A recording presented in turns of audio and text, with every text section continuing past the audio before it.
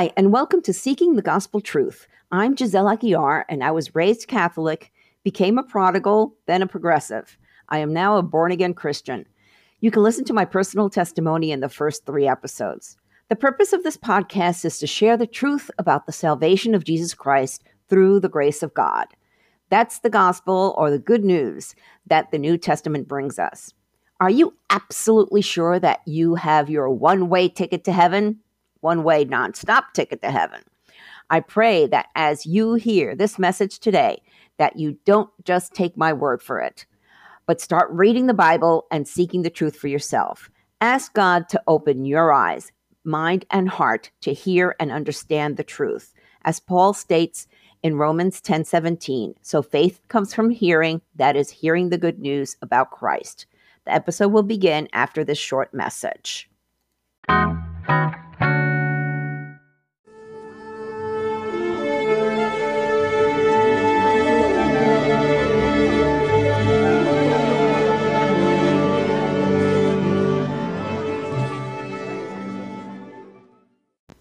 Greetings, folks.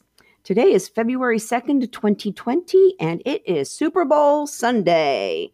So I figured I'll have a slight football theme podcast today.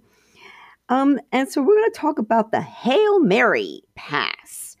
According to Wikipedia, it's also known as a shot play, is a very long forward pass in American football, typically made in desperation with only a small chance of success.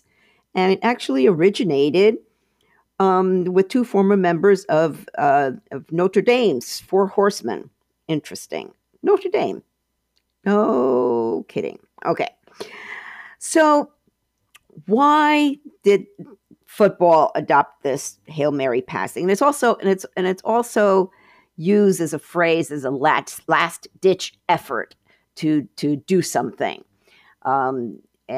So whatever it is, and time is of the essence, and so you want to try one last ditch effort, so we call it a Hail Mary. Well, it comes from the prayer, the Hail Mary prayer from Catholicism, and so let's diagnose this prayer and compare it to the gospel, and I even have a little bit of Through the Word, which I talk about a lot. So we actually listen to one of their explanations. So we're going to start with, so obviously it starts with Hail Mary. Okay, well, hailing Mary, why are we hailing Mary? Okay, in Acts chapter 4, verse 12, Peter tells us there is salvation in no one else. God has given no other name under heaven by which we must be saved. And that means Jesus. So Mary can't save you.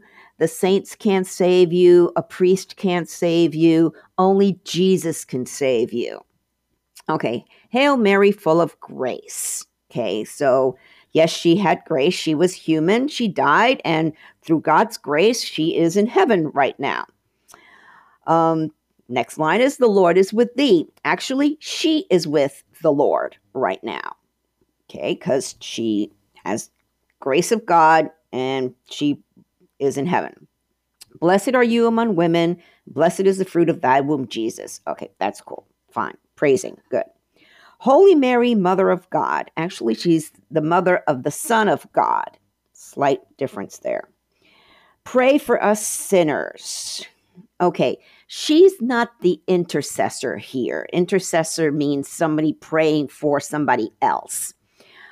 In Hebrews chapter 7, verses 24 to 25, we read, but because Jesus lives forever, his priesthood lasts forever. Therefore, he is able once and forever to save those who come to God through him. He lives forever to intercede with God on their behalf. 1, 2, 3, 4. 4 times he uses the word forever. Okay, so Jesus is alive. He is alive in us through the Holy Spirit, okay? Mary, again, was human. She died. She's in heaven. She cannot be an intercessor, especially when, and it says at the end, now in the hour of our death, okay, it's going to be too late. Okay, if you don't know Jesus, if you don't have a personal relationship with Jesus before you die, when you die, it's going to be too late. Okay, now I'm going to play you again. This is from the app Through the Word, which is free, and we're reading from John 2, and this is the wedding in Cana, and the speaker is Sandy Adams, who is a pastor in South Carolina, I believe, or Georgia. I forgot. I will have a link to their information so you can learn more and get more information from the app. So I hope this sounds okay because I'm playing it off of my tablet into my microphone. In John chapter 2, Jesus is invited to a wedding. Have you invited Jesus to your wedding, to your marriage? What a difference it makes. And like most weddings, this wedding was a happy, exuberant occasion until the wine ran out. That's when Jesus' mother Mary, who must have known the host, approaches Jesus to bail her friend out of some embarrassment. In verse 4, Jesus makes it clear to Mary that whatever he does will not be because of her request. It's kind of sharp with her. And this is an important point, I think. Many people pray to Mary thinking that she has some clout with Jesus. He must listen to Mary because, well, you listen to your mom. But not so. That's a false assumption, and here it's proven. What Jesus is going to do, he's going to do it, not because his mother told him to. It's interesting, though, to note the final words of Mary recorded in Scripture. In verse 5, she tells her friend's servants, whatever Jesus says to you, do it. Hey, there are many people these days who pray to Mary. They worship Mary, they serve Mary, they exalt Mary unduly. But understand, if Mary were here today, the last thing she would do is to tell us to worship her or serve her or even listen to her. Her last words were, whatever Jesus says to you, you do it. Jesus tells the servants to fill 6 water pots with water, then dip in and serve the master a drink. What has gone in as water, though, comes out as wine. A molecular miracle takes place. And we know that it was real wine from the master's comment in verse 10. Usually the good wine was poured out first, and then when the crowd was a little tipsy, then they'd serve the cheap stuff. But just the opposite occurs this time. Jesus has saved the very best to last. Okay, I'm going to stop it there because it goes into, a little bit more on that chapter. But it's interesting what he said about Mary. And I want you all to think about that, especially if you are Catholic and if you do worship Mary. And I have other podcasts where I talk about worshiping idols. That's one thing that God was very specific in Exodus chapter 20, and it's the second commandment. We are not to worship anybody, anything outside of God. So, don't take my word for it. Read it in your Bible. I'll have links to this app and to other resources in the show notes. I pray that you will listen. As Jesus says, anyone with ears to hear, may they listen to the Holy Spirit and understand what he is saying to the churches.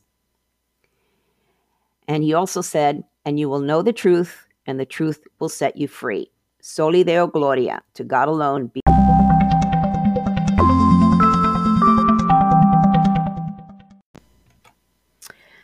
Thank you for listening to this episode. I hope it's got you thinking. If you have questions, feel free to reach out to me via my website or social media. The links are in the show website. There, too, you'll find links to my 2 favorite free Bible study apps, YouVersion Bible app and Through the Word. These will make it easy for you to get into the habit of reading the Bible daily. God bless you. And I want to leave you with this prayer from Psalm 40, verse 16. Heavenly Father, may all who search for you be filled with joy and gladness in you. May those who love your salvation repeatedly shout, the Lord is great. Soli Deo Gloria, to God alone be the glory.